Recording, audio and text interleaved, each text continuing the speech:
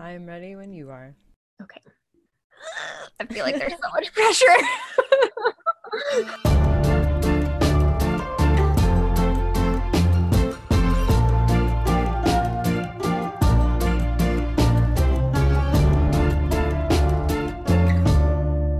Hey, I'm Ern here with Skird, and today we're going to talk about Alyssa Turney. Thanks for joining us for Armchair Agents.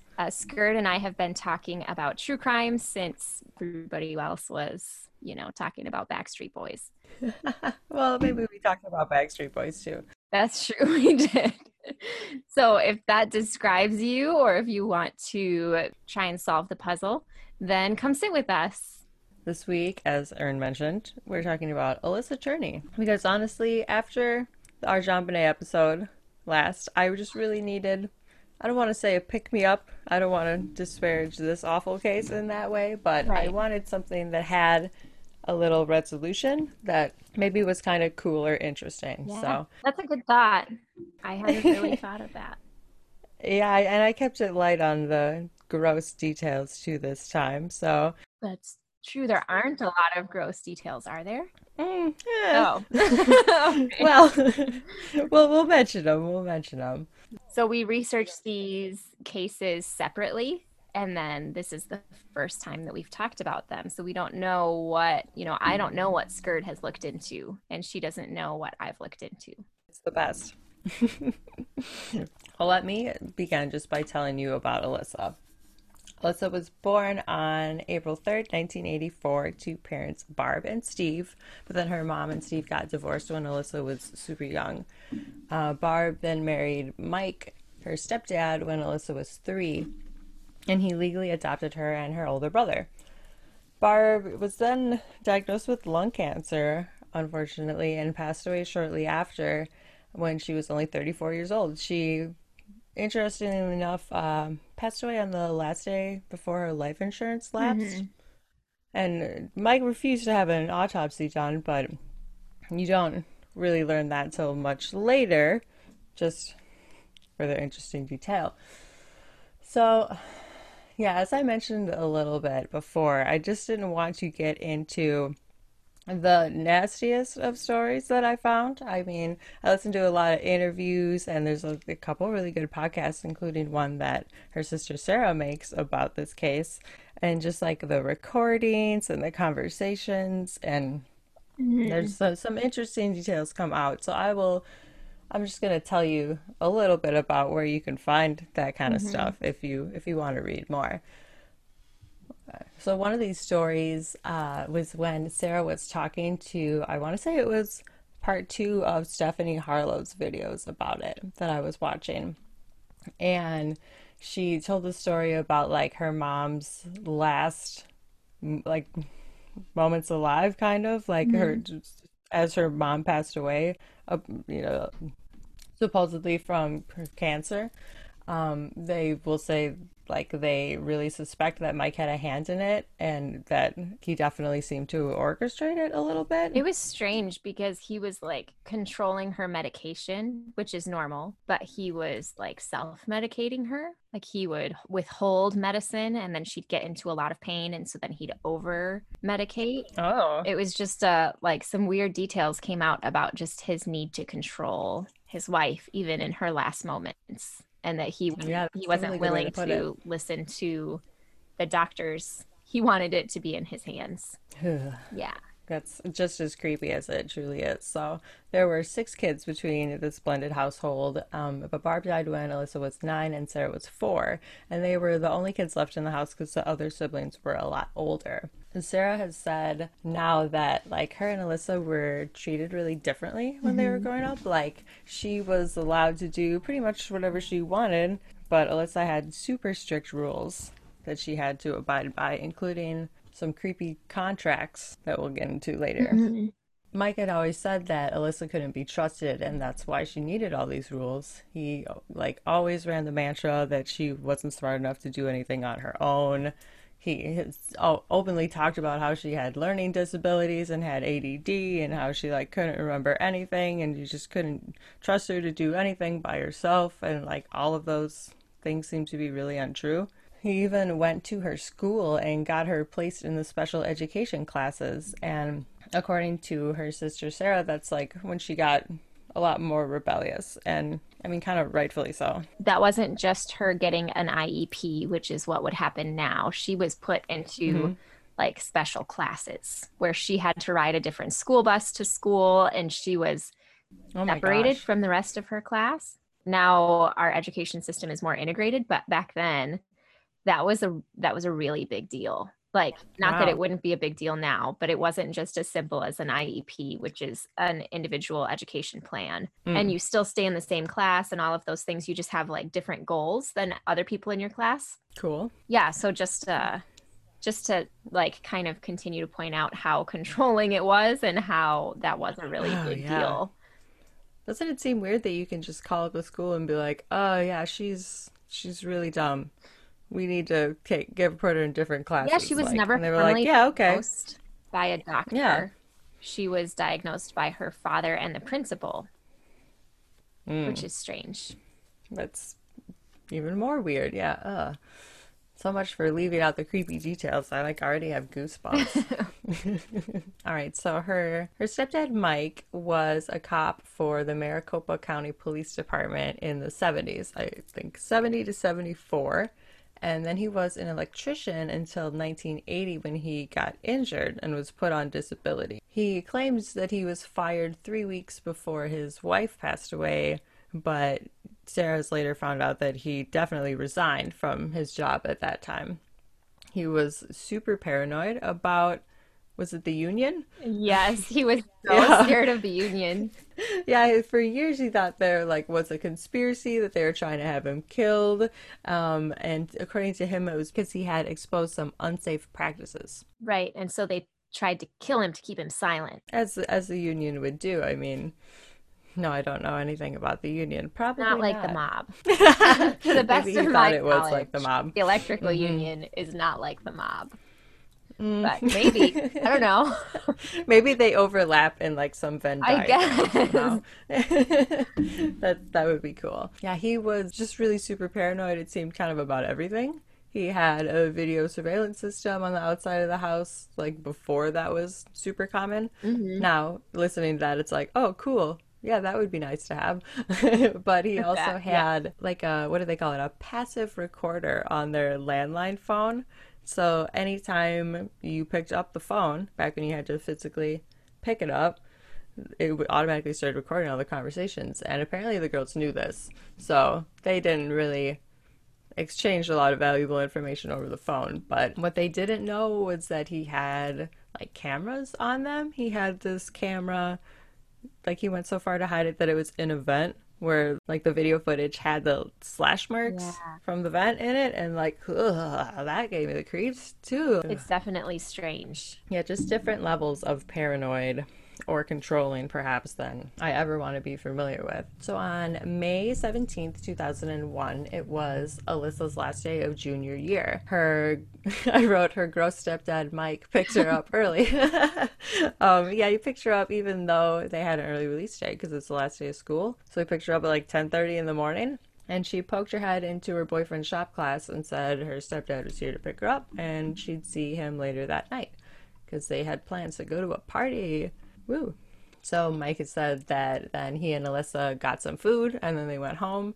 And when they got home, they got in an argument about like the rules that he wanted her to follow over the Mhm. summer, which he like goes really weirdly out of his way to make sure they come off as completely reasonable. So it's such a confusing case, and her sister Sarah is great. I feel like just it gets lost in the details how controlling he was because there were some things that were normal that he said, like, Hmm. you can't go to parties and drink, you can't be out all night, you have to come home. Right. Sometimes the way that the case is talked about is it makes it sound like, well, she was a junior in high school, let her go and get drunk. What's the big deal, Mike? Like, he's so over controlling. And it's like, Oh, no, that wasn't the over controlling part. right. Yeah, no, that wasn't it.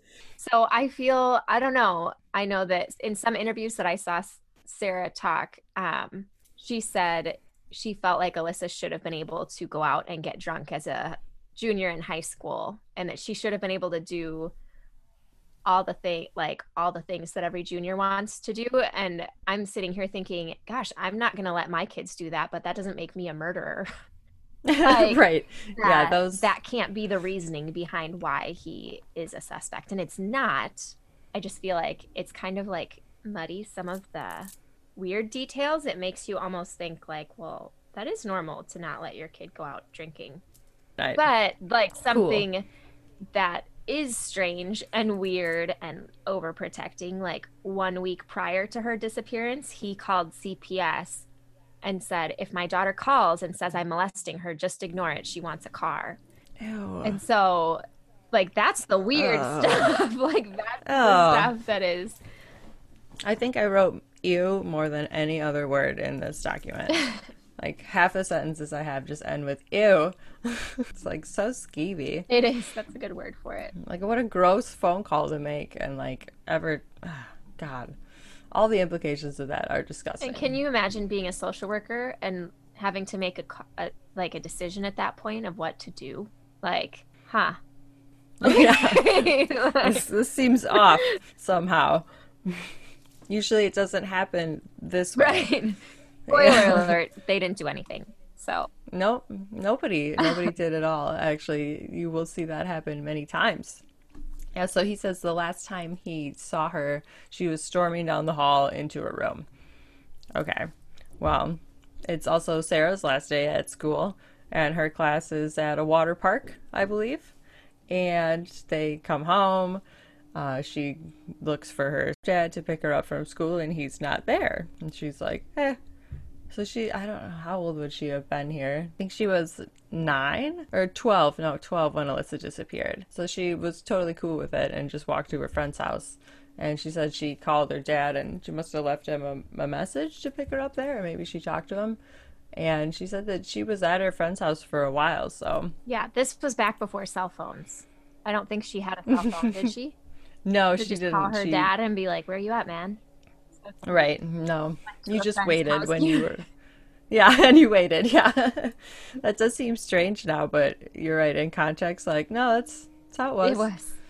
We walked somewhere nearby and used their phone, maybe. So eventually he does get there to pick her up from her friend's house. And he tells her, I can't get a hold of Alyssa. Here, you try.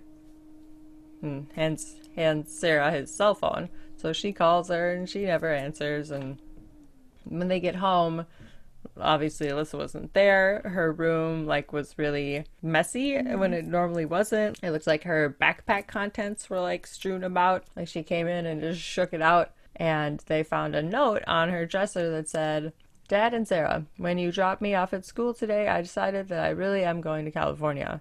Sarah, you said you didn't want me around. Look, you got it. I'm gone. That's why I saved my money. Dad, I took $300 from you, Alyssa. And it's in her handwriting. Yeah, it absolutely is. It's like big round letters, and she Yes, dots her eyes with circles, and it's definitely like, oh, it's very cute. It's very good, very reminiscent of the it times. And is. I totally remember like these kind of notes, and so like that seems pretty straightforward. But obviously, the more I learned about this case, the more kind of horrified I became by this Yes, short that it's letter. her handwriting. Yeah, like how that has such dark implications. Like, did he force her to write it?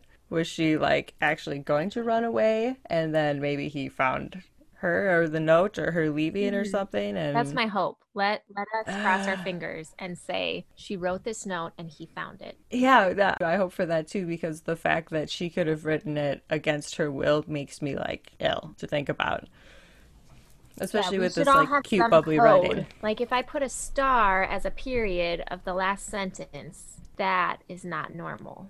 And you should I'm go being look at murdered next. your Oh, that's awful. But yes, let's do it. We're implementing the star code. body. Anyone else, you're free to use it too. We'll work it into society. Not too much though, because we don't want the murderers to know about it. Yeah, don't use it commonplace, like only for duress. That's it. And only spread the word to non-murderers. Oh, yeah, tough. No, we don't want we don't want him to know. Oh, well, we'll keep it between us. Yes. So after Sarah and Mike found that note, Sarah says he went into like full search mode. He started calling all of her friends to see where she could be. He made a bunch of flyers. And then, like, later that night, he called the Phoenix police and said, my daughter ran off to California to live with her aunt because she's mad at me. Which, again, he makes such weird preemptive phone calls. Like, no one else in normal situations makes phone calls like that to cover themselves for that very specific thing that they're mentioning. It's strange because there was never any sort of investigation. He made that phone call. My daughter ran away to live with her aunt. She's in California. And nobody came to the house to like, Yeah, they were like, huh, cool. yeah. Thanks, Mike. Thanks for the deets. And that's Yeah. it. All they ever did. Yeah, but you're right. They never came out to the house or looked around at all. I don't think they opened an investigation. No. They really just said, huh, all right, and let her vanish. Yeah, I feel like there wasn't even a like, let us know that she makes it. Yeah, but why involve the police in that if your daughter, you know where she's going? So I don't know. Again, Mike making weird phone calls. Apparently, they went to California several times to, quote, look for her. Or Mike says that he went. Sarah says she did go once with her dad, but she said it was more like a vacation. But one time they went to a mall to put up flyers. So they went to one mall when they went to California to look for her. And Mike would always complain that the cops weren't doing anything, but he was still like really pushing the story that she was a runaway teen. Like he just really tailored what he said to how he wanted to appear. Yeah, it seems like to the outside world, he wanted to seem like he was concerned, but then to the police, he was downplaying it a lot. Oh, yeah. You know, trying to make it so that they wouldn't investigate, but then he was making it seem like he wanted them to investigate. Very, very complicated. Two-faced. Yeah. Yeah, a good example of that actually is that he said he got a call a week after she left. And he said that, like, oh yeah, I'm sure it was Alyssa, but she sounded muffled. And then when he tried to talk to her, she cursed at him and told him to leave her alone and then hung up. And conveniently, his surveillance system failed that day. So yeah, interesting. Or it was recorded over. I don't remember. I know some of the surveillance things, like the videos from the day she went missing, like those are all gone too. Oh yeah, those he said that he reviewed and there was nothing of interest on them. Oh yeah, so he recorded over it. Like, Uh-huh. Man. Like nothing of interest. Yeah. Literally your daughter's last moments in your house before she disappeared forever. Yeah. Right, not interesting at all. Yeah, he's given every excuse as to why he doesn't have like the phone recordings or the video recordings. Everything always malfunctioned, or he just recorded over it. He did get a phone call from California that day when they looked into the phone records. But oh yeah, because didn't he like sue AT&T for the records to prove that he got a call? Yes. Sarah, who is Alyssa's sister, she said that he sued so many people that when she was growing up, if somebody asked her what her dad did for a living, she would say, oh, he sues people. What? Oh my God. That doesn't surprise me. It's just more control, right? Gotta get your way just all the time.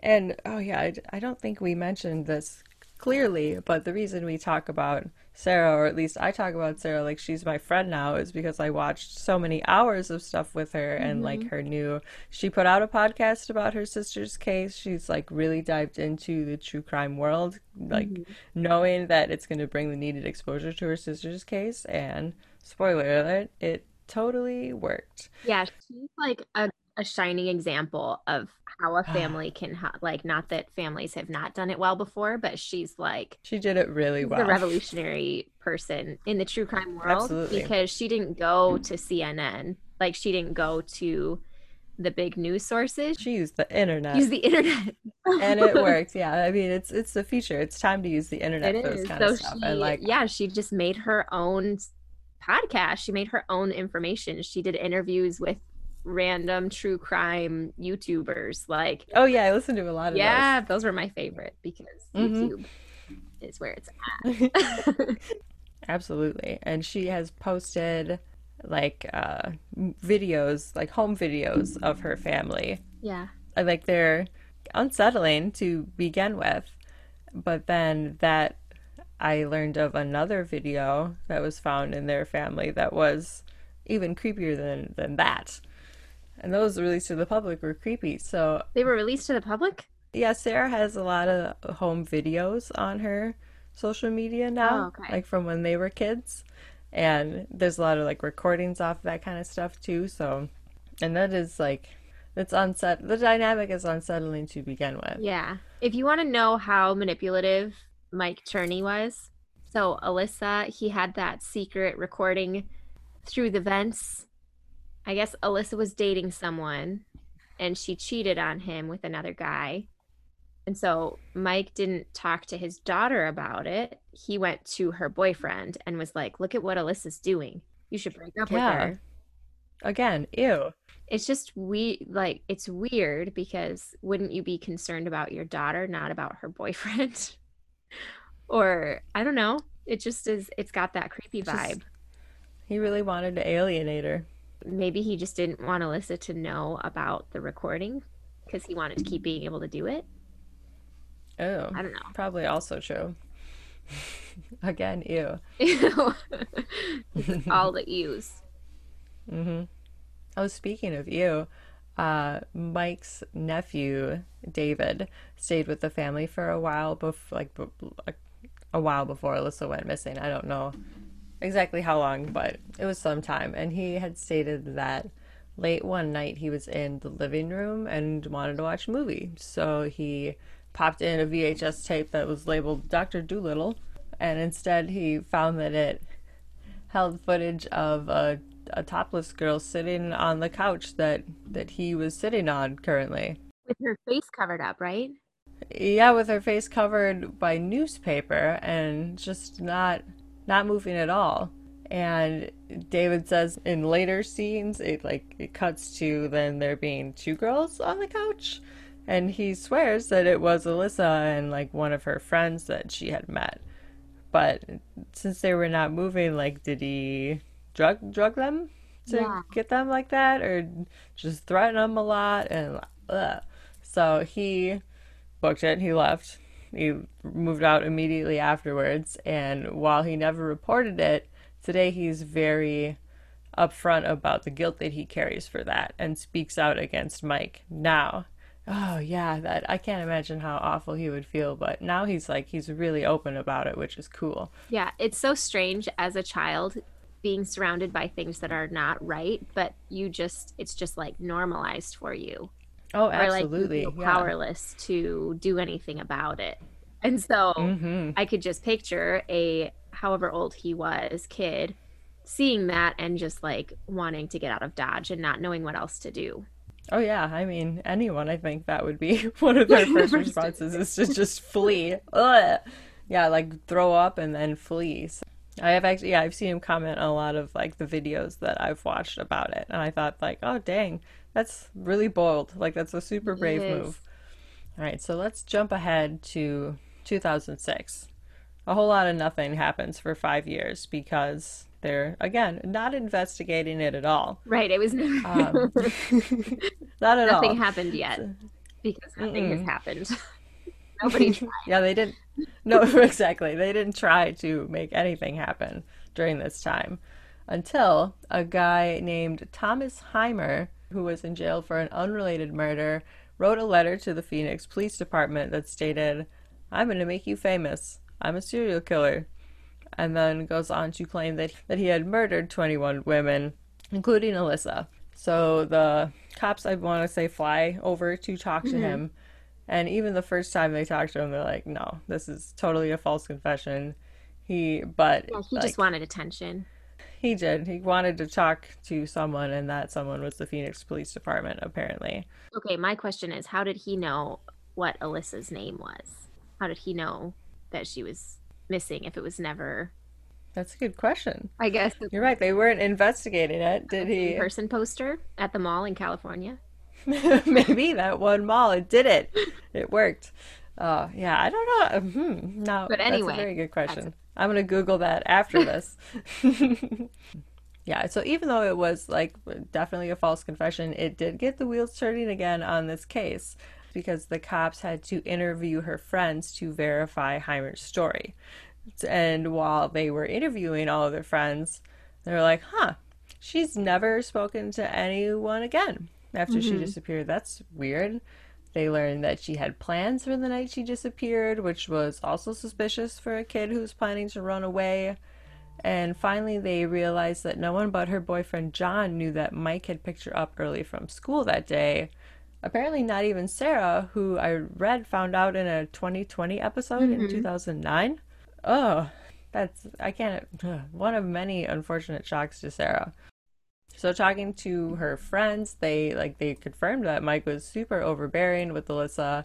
In fact, she was never really allowed to go anywhere with them or even go over to their houses. They said that if they wanted to see her, they had to go to her house and hang out there, where they were being surveilled.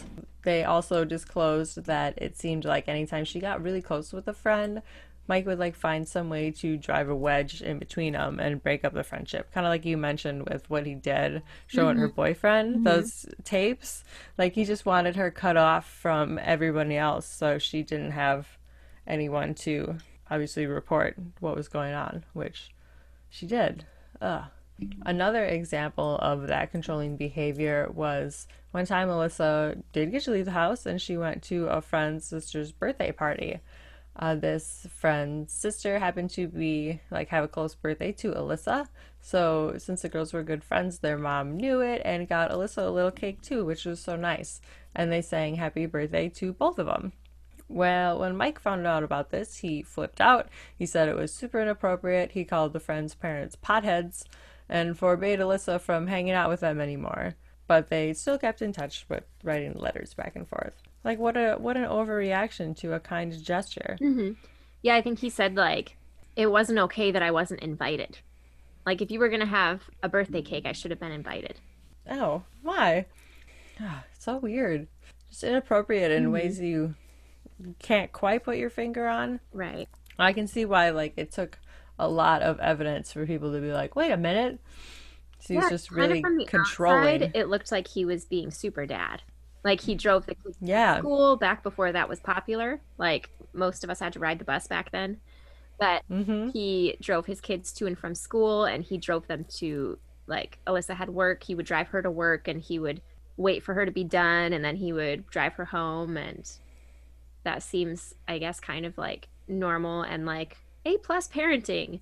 But then it was They actually, leave out where he was filming her while she yeah, was then you figure working. out weird stuff like he was video surveilling her while she was scooping out French fries for people. That's true though. He really manipulated it to like view positively from the outside. Like I'm super involved, but like, oh, you're far too involved. Uh-huh. Far too involved. So yeah, even though he portrayed a good parent, Alyssa's friends said that she had spoke of being scared of him. One friend even straight up said that she was afraid he was going to kill her. Her boyfriend John said that Alyssa had told him that when she was little, he had attempted to molest her one day by like just driving him out to a desert area and like trying to take advantage of a small child, which is disgusting. And they later learn, I think just from interviewing the family again, that before Alyssa's mom passed away, she had taken her to the doctor to see if there was any evidence that she was being sexually assaulted. Yeah, so her mom was concerned. Yeah, and she would have had a have to have a yeah, she would have had to have had a reason to be. Hmm. Yeah, there were so many times this came up, and so many times Alyssa was like completely let down in the way people responded or like just didn't respond to like Uh-huh. things that she was telling people. They came forward at this time. Like in what year was it now? 2008? That a Yeah, lot of these probably stories later. started to come to light. Like the fact that she had told a teacher when she was 9 years old that her father was having sex with her. That Yeah, came to light at this point. and that teacher did not do anything with it because she was sleeping with Mike. Mm-hmm. She was around a lot, like she was in their home movies apparently. Mm-hmm. So she was like a present figure in their lives for some time. And nope, didn't. Oh, because the excuse that Mike made when she brought it up was that, oh yeah, Alyssa kissed a boy and she thinks that's having sex. Which again, he's such a master manipulator because that Like that's actually Yeah. pretty believable to me. If somebody said that, I would be like, "Oh yeah, a kid would think that." Right. And they're stuck on this phrase because they see how agitated I get every time they say it. Ah, I can see that. But yeah, he put a lot of words in her mouth in that regard. uh-huh. A word of warning to all the teachers out there.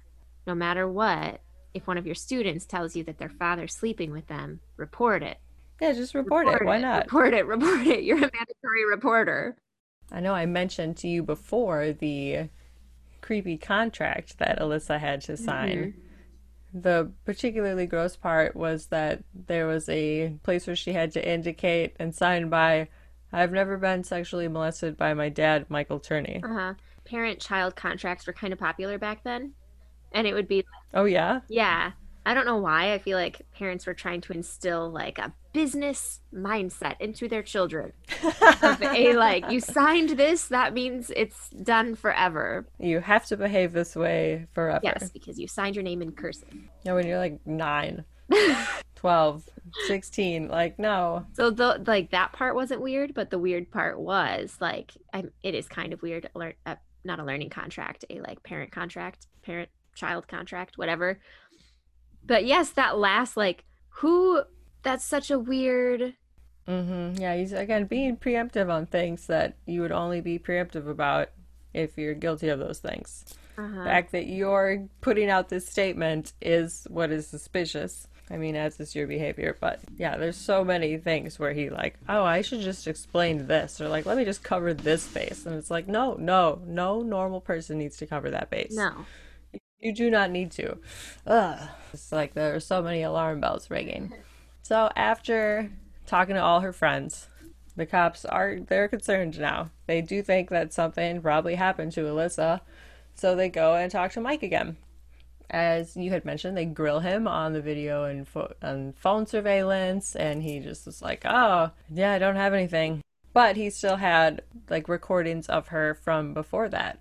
So the cops thought it was suspicious that he had like recordings that were older than the date that she went missing, but just not that one. Hmm. Thankfully, that raised a red flag for them. Finally. That's what they Yeah. Oh, yeah. Years later, once they actually investigated it, they were like, yeah, you're right. So, other than that, he was very uncooperative to the police. He wouldn't come in for questioning, he wouldn't provide a DNA sample, he wouldn't take a lie detector test. So, after trying to get him to cooperate for quite a while and just getting more and more suspicious, finally, the Phoenix Police Department got a search warrant for Mike's house in December of 2008. which they said they wanted to handle with care because they knew he had a huge gun collection and that he didn't like the police. Oh, they knew? That probably fits into why they executed the warrant by apprehending him when he went out to get the mail. Right. They just grabbed him. And at first you're just going to bring him into the station for questioning, but they search him obviously as a man that you snatched out of his front yard while getting the mail, and they found 2 handguns, 7 full magazines, and a knife Just to get the to mail. to get the Walk out mail. with the Yeah, mail. I heard an interview where Sarah said that like, oh yeah, that was pretty common. Just like when he was running errands or hanging out around the house, he was always armed. Huh. So if you need another reason why not to murder someone, it makes you paranoid. Yeah, you carry guns around. That choice is going to haunt you forever. Yeah, I mean, I hope so. I hope that's why he was paranoid. I also think he was just Yeah, crazy, that's so true. maybe a little bit of both. In his house, they found 19 assault weapons, homemade silencers, 26 homemade pipe bombs, and guns, like just in every room. They were under the couch, they were in the closets. They actually had to evacuate the entire neighborhood after discovering what they called Phoenix's largest cache of improvised weapons and bombs. Yeah, and that's Phoenix. That's a huge city. That's a big Yeah, deal. there's probably several large caches of improvised weapons and bombs. So I mean, that is a title for sure, but like, God, not one that you want. And they also found a 98-page manifesto by Mike entitled Story of a Madman Martyr, Lost in an Obsession for Justice and Closure in the Wrong Place and at the Wrong Time to See Things Better Not Witnessed. What? That's a big title. Ooh, like he's really now he's really ranting Mhm. because this manifesto outlined a plan for an act of terrorism against the branch of the Union that he thought was after him. He had a safe full of letters to family and friends and the media. He had a USB drive that contained that manifesto, and another letter that says it, quote, might explain how he got to this point after the murder of his daughter. And like when I heard that, I was like, I'm sorry, what? Now he thinks his daughter was murdered? Yeah, he's never talked to police about that before. No, he's just playing every card that he can drag out of his ass to like why he is so woe is me. I did find his to-do list of how to commit an act of terrorism What? against the Union. Oh, are there check boxes? I don't know, but this is the list. Throw a firecracker over the wall. Prep van. I can do this. Okay, this isn't funny, but it's kind of funny because you're like getting to see his inner workings and it's just pure craziness.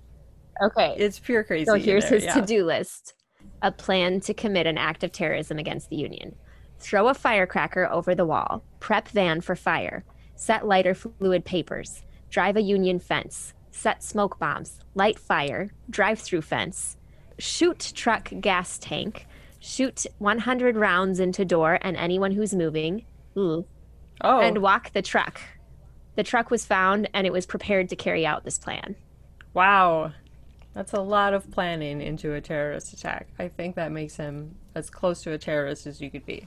Yeah, it seems that one of his other grievances against the Union now was that he thought Union assassins had kidnapped his daughter because they found out who. So he found out who they were and he hunted them down and killed them. This is one of the many letters that he Uh-huh. left in his safe. And it goes on and on with more crazy. The wild story said that one of the Union dudes' name was Gary Morris, and he did have a driver's license and social security number with the name Gary Wayne Morris on it, but the picture on it was his own. It was a fake ID, his own fake ID of Gary Morris. You Yeah. should plan this better. Use a different name, man. Don't use your own fake ID name. Right, yeah, like those stories overlapped there where they shouldn't have, but apparently that big long story was just his like actual insane way of explaining why he had that ID. But again, it had his picture on Hmm. it. So, it it didn't work. Eventually, we all agree like okay, he wanted to blow up the Union building and then flee under his false identity because Sarah has also said that he had like wigs and Huh. disguises. So while this raid was happening, the cops called Sarah and they asked her to come down to the station because they had news about her sister. And she was like, cool, Yeah, and yes, she's okay. still living at home at this point, which is Oh, crazy. yeah. Which is, I guess, kind of nice that they kept her away from it in a way, but it gets less cool because they bring her in and they tell her basically, okay, yeah, we think your dad killed your sister. We also know that he had been molesting her since she was a young child, and you also have a sister that you never knew about because he kept it secret from you. How do you feel about your dad now? And like, as any human would do, she said she just started crying and asked if she could leave. That's a pretty bold way for the It was police to because she approach was her. still living with him. She, yeah, she still Yeah, hadn't connected all these dots yet. She's still in a place of not knowing. it's 2008, so I was 20. I think I'm the same age as Sarah. Yeah, we're like 20. I wouldn't. No, I wouldn't have. You wouldn't have known Mhm. enough at that point. She went back to her house where she was again living and see what was going on. And yep, it was like swarmed with cops. The bomb squad was there. They eventually let her in the barricades to go get some stuff because obviously she wouldn't be able to stay there that night. So she said that the cops were like going through everything in the house and they were also following her around to see like what she was taking. She actually told the story of going to the bathroom and like putting tampons into her purse and one of the cops came in and was like, what was that? What do you have in your purse? And like she just took it and fucking flinged it out at him. And I laughed so hard when she was telling that story because I'm like, oh, I hope like I would do the same thing in that situation. That's the best reaction you could have. Like here, fling him right at it. And she ended that story with, so yeah, it was a bad day. So it was a bad day. Yeah, the more I listened to her talk about it, the more like you could tell, the more convicted she became, and I just liked her more and more. So after finding this cache of weapons in Mike's house, he was put in prison. He was actually sentenced to 10 years in prison. And like we were kind of just talking about, before this happened, Sarah wasn't really fully convinced that her dad had a part in this. But then he went to jail for 10 years, and that really, really gave her some good time to think about it, which, God, you would think has to be pure agony. Yeah, and to be separated from his manipulation, because he had told her her whole life, like Alyssa ran away. Since she was a child, she was told Yeah. who her sister was when that wasn't actually who her sister was, if that makes sense. Yeah, absolutely. Right. And like that was maybe the first time that she wasn't constantly hearing those things or like being in that environment. So now she was almost free to think of these things in different ways for herself, and like, whew, how scary that would be. But she just, again, she got more and more badass as we go. So she, she became essentially convinced that her dad did do it while he was in prison, and she kept going to the cops and kept harassing them, and they would tell her like, yeah, we do have some evidence on him, so once he gets out of jail, like, we'll arrest him.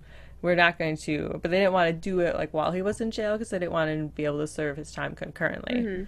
So they had told her that they'll just wait until his sentence is over, and then they'll arrest him. Meanwhile, she's getting more and more into the case. She's finding out additional details. She found out that her dad had gotten a duplicate truck after Alyssa went missing, and that he like bought the same make and model and color of truck and just kind of swapped them out. Which, like, man, you have to be doing so much digging to find that. I would. My parents Great actually work. did that, but it's just because I think it's just because they're sixes on the Enneagram and they hate like the unknown, like they're scared of new things. Both of them And are? so I don't know. I guess I haven't figured out my mom, but they just don't like new things. They don't like change. And so we had the same van growing up, two of the same one at the same time. Oh, that's funny. And then when those broke, we got two more of the same, of the old, like, so I've had four of the same van, like basically the same van growing up, but there were four of them. Yeah, I mean, in your situation, not really suspicious. It's still More strange indicative though. of- Like, It is, yeah. It is. That is very true, but we'll not associate it with murder in this That's case, good. where, as in the case of Alyssa, yeah, they didn't keep it secret. Everybody knew that they liked the Ford green van. But as it turned out, Mike was not charged with anything related to Alyssa's disappearance when he was released in 2018. In fact, the cops assigned to her case were taken off of it just 3 days before he was released. Also extremely suspect. Every time Sarah would reach out to them about what was going on, they would just give her excuses until they were finally like, well, you know what? No body, no crime. We don't know where she is, and we don't have enough to prosecute. And the whole time Sarah was like, well, we'll look for her. Look for her and find out where she is, and then tell me what you know. Like, they just, still, they're not really taking that action to, like, it seemed promising up until this point. And now they're back to just being like, I guess she ran away. I don't know. So, like, there was a couple nice cops that were there that would have been on the case, like, the whole time that Sarah would still meet with. And at one point, one of them, I believe his name was Summershoe, told Sarah that her best chance was getting media exposure. So that is exactly what she did. She started a petition, I believe it was the Justice for Alyssa petition, and after getting 100,000 signatures, Commander Christina Gonzalez told her, it doesn't matter how many signatures you get, we need a body. This was in January of 2019. They lied to her. They said that they had dissolved the cold case unit when they actually didn't. And like I mentioned, one of the cops, Summershoe, that was really helpful for her, and another cop, Anderson, these guys who were on her case previously. They have perfect cop names. Yeah, they really do. And he was actually on a podcast, I think it was the Missing Alyssa podcast, which was very good. And like probably got some flack for that, and they now he's like super tight-lipped about it, unfortunately. So but he really did, like he stepped up in that instance to speak about it. And now Sarah has talked to Mike after because he's out of prison now, and she even once met him at a Starbucks and recorded their conversation. She's so awesome. She says, "Don't act like a victim because you're not." And she also tells him that he took away her sister and the person most important to her, and he doesn't deny it at all. He doesn't console her. He doesn't say, "Yeah, I miss her too." His response is, "Oh, you guys were that close, huh?" Ew. Mm-hmm. You again, you in all capital letters, because like, oh, just like, what's the most heartless, cruel thing I could say here? Oh, I know. Like, ah. So Sarah has, like, she's still on social media. She's speaking out. She thinks that it's unlikely that he buried her in the desert, and instead, like, kind of suspects that he hid her body at a construction site of a mall that was like just a couple miles from their house, and it was like actively being built when Alyssa disappeared. He like, because he wouldn't have had that much time between like after getting home from lunch and picking up Sarah, like not enough to drive hours and hours out into the desert, but he did have several hours. He did. Like he didn't even pick Sarah up from school. Apparently he was, indisposed at the time. Sarah keeps on, and she is not deterred by the lack of police help. So here's what Sarah has put out. She did a podcast called Voices for Justice. That is also really good. She shares like she interviews a ton of people on there. She plays a lot of clips. It's super well done.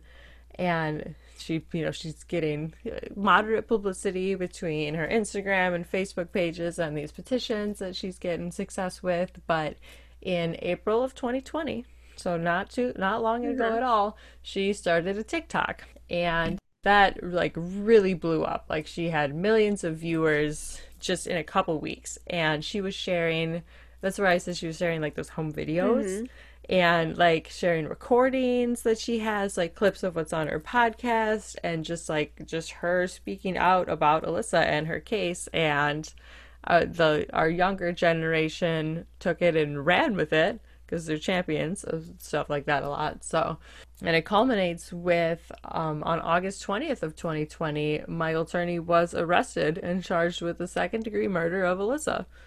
Maricopa County had a press conference announcing his arrest, and they gave a little speech about it. I'm going to read you the first part. To Alyssa's sister, Sarah Turney, your perseverance and commitment to finding justice for your sister Alyssa is a testament to the love of a sister. Because of that love, Alyssa's light has never gone out, and she lives on in the stories and photos you've shared with our community. This passion you have and have demonstrated for her during your journey is something that will keep Alyssa's memory alive forever. It sounds good, right? She did all this work and she's being rewarded for it, but then they go on to thank the cops for their decade-long work on the case, and I rolled my eyes too hard to listen, so then I paused it. So, but that part sounded nice. Yeah, the first part was nice, and then they acted like the cops were tirelessly searching for her for a decade. No, they weren't. Yeah. They interviewed a couple people, though, but probably Sarah interviewed more. Did you watch any of her TikTok videos? I watched just one. I think it was her first TikTok video. I'm not on TikTok, so Me I had to neither, watch but it on I YouTube. on it. Yeah, exactly. Yeah, I watched just the first one. Definitely compelling stuff. It is. I watched a lot of her just interviews with random podcasters or YouTube people. Yeah, those were really good. Yeah. And it was cool to see like her opinion kind of change over the years. Like I watched a couple from different moments in time and was like, oh, she's learned more now. So she truly worked on it for so long. Yeah. And you can also kind of see her processing some of, I don't know what the official term would be, maybe like not survivor's guilt, but like she's still kind of processing that her life was very different than Alyssa's. Like she didn't realize it at the time how different their life was, or she did realize it. Oh yeah, she was just a little kid. Like she tells stories about how her dad was everybody's favorite dad. Like all of her friends loved her dad, and he would rent limos and take her to Britney Spears concerts and oh my, do all of these like over the top. She always had whatever food she wanted in the house. just constantly. And then Alyssa's friends, the story is a little bit different. Like they were afraid of her dad and Yeah, the story's he a never lot let them different. leave the house. And like, Mm-hmm. so I think you can kind of see her still trying to process some of that, like trying to Oh yeah. process some of their relationship. It sounds like their relationship was pretty broken, her and Alyssa's. And Mm-hmm. so I feel like you can kind of see her trying to navigate those waters of no longer having a big sister that had a very different life than her, growing up in the same house. And like, it's kind of like what survivor's guilt, I feel like, Oh maybe yeah. that she's dealing with. I can see so many negative feelings coming into play. That's just like Yeah. that's got to be so tough. Truly, she's a champion with how she's coping with it Yeah. And it's by cool that getting she's shit so done. honest about it. Like Mm-hmm. you can see her progress in these things. Like she's very authentic. One of Oh the yeah. first things, the very first thing that I heard her say was, my sister Alyssa was nice, one of the greatest people in the world, meanest big sister ever. And I Yep. just laughed so hard because it's a very raw thing to say when your sister is gone. Absolutely. And so many people can relate to it. Yeah. It was just so funny. Like that comment was so funny to me. Yeah, even though, of course, the story is just super tragic, there were several moments, and usually it was something that Sarah was saying that just made me laugh out loud or like kind of cheer for her. Like, Mhm. yeah, get him! Like, oh man, especially her interviews with her dad, all the audio that she provided there. Oh man, I was talking back to some of them. Really, really good stuff. It was. Well, kind of a positive ending here. Yeah, hopefully he isn't convicted yet, right? He's just No, arrested. I don't think there's been a trial yet, but I'm definitely looking forward to updates with this one. I know we'll have more. So I have a couple quick stories, just random stories on Mike Turney. Oh, do share. Okay, so it's his recap of his story of the two people who kidnapped Alyssa. And he Oh, found out that they kidnapped Alyssa. And this is his story of how he murdered them. oh, more into the crazy, huh? So so the men were Gary Morris and Charles Parsons. So before Parsons died, like Parsons broke into his house and Mike Turney killed him, but right before he died, he leaned over the man and admits that the union sent him. That was So I don't know. That seems Gary Morris's is a little bit more detailed. Gary Morris was in the desert with Mike Turney. We don't know why they were there together, but they were there together. But And they Mike were, was definitely. and Mike was yelling, "Where is Alyssa?" And he confessed to murdering her and burying her in the desert. And then Mike killed him. Wow. These are What quite we the learned stories he's made up for himself. is that the union needs to get people better at keeping their lips sealed because he Right? spilled the beans pretty Terrible assassins union. quickly. He got them both. I feel like that just shows his like immaturity. He thought that that was a believable story. Right. I don't know. It's such a strange. So the other random backstory that I found was about James Turney, who is Mike's brother. He married a girl, or he started dating a girl when she was 14 and he was 17. Her name was Donna Russell. She was from a neglected and abusive home, and that was kind of all she knew. And so she said that's why it was normal to go with James because he was also abusive. Oh no. So she said that her mother threatened to turn James into the police because they were having a relationship and he was so much older.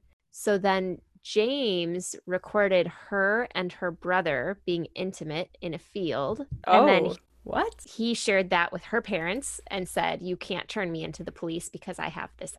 Whoa. So Whoa. That's taking it yeah, way it too far. shows Mike Turney's same need to document and record and control and manipulate. Oh yeah.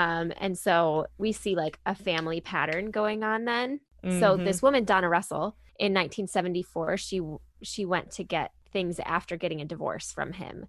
And at that point, he shot her 4 times. Whoa. And Mike Turney was actually there. He was supposed to be taking the kids to McDonald's.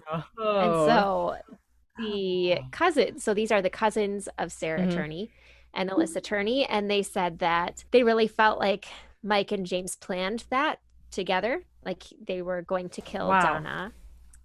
And that Mike's role in it was to take the kids to McDonald's so that they Mm-hmm. weren't there. Wow, that is absolutely horrifying. Yeah.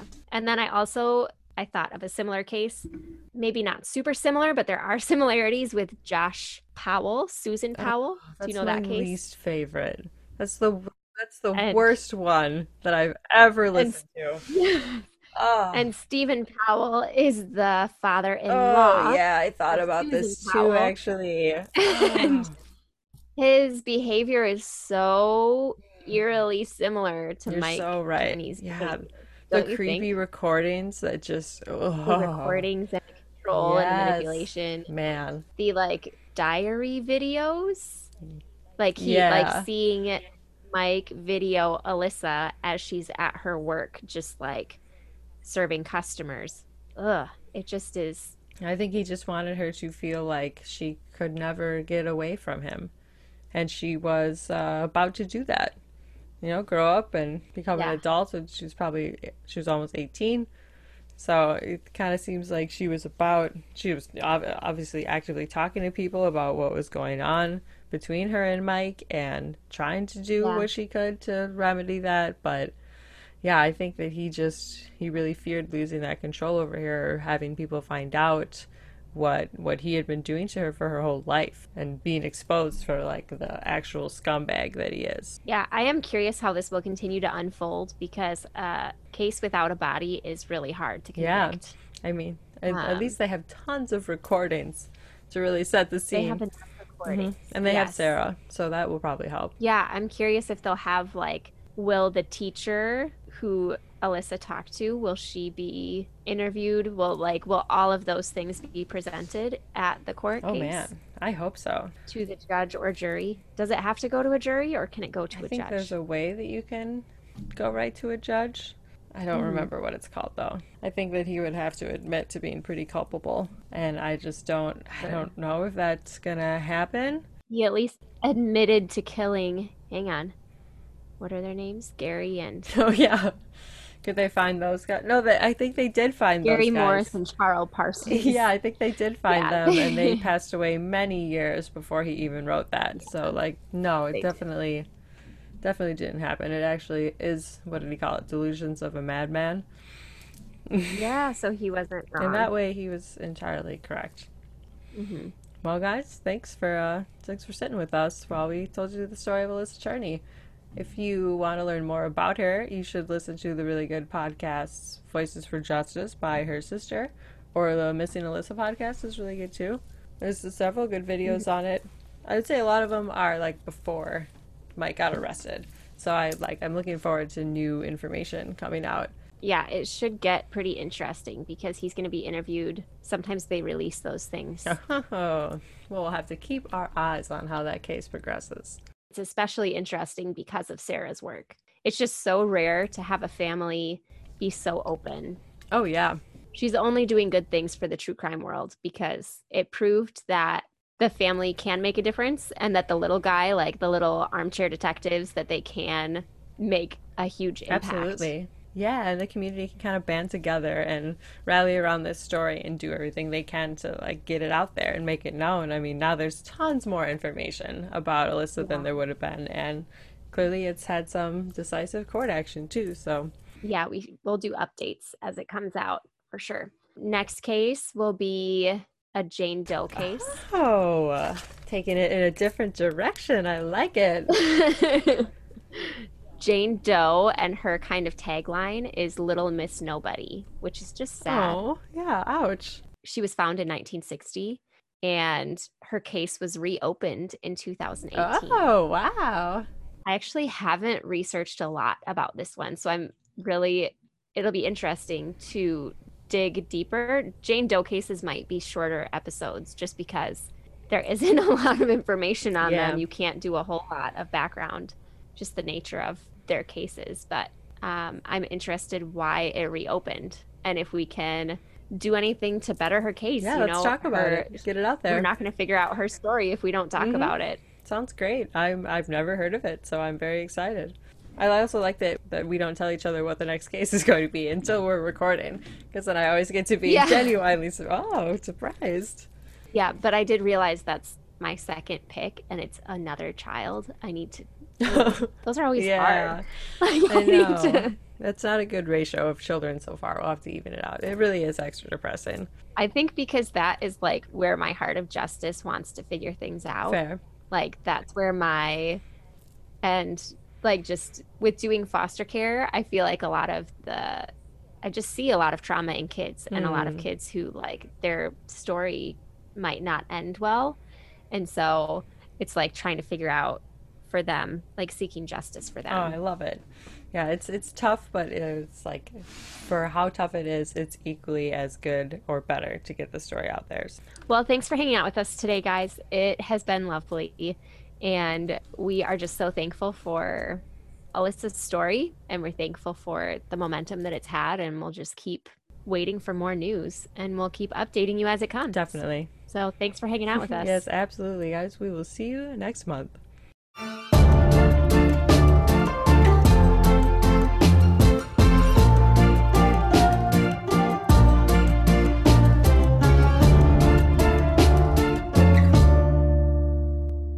Was that the meetings you're in all day? No, I was in church meetings all day with people from Oh, Canada. So if fun. my accent sounds super northern today, it is just because I've You been with did it my rub off a people. little? I've been like, Yeah, you really fit in the northern Michigan. That was good too. yes. Okay. What was I even saying? What were we on about?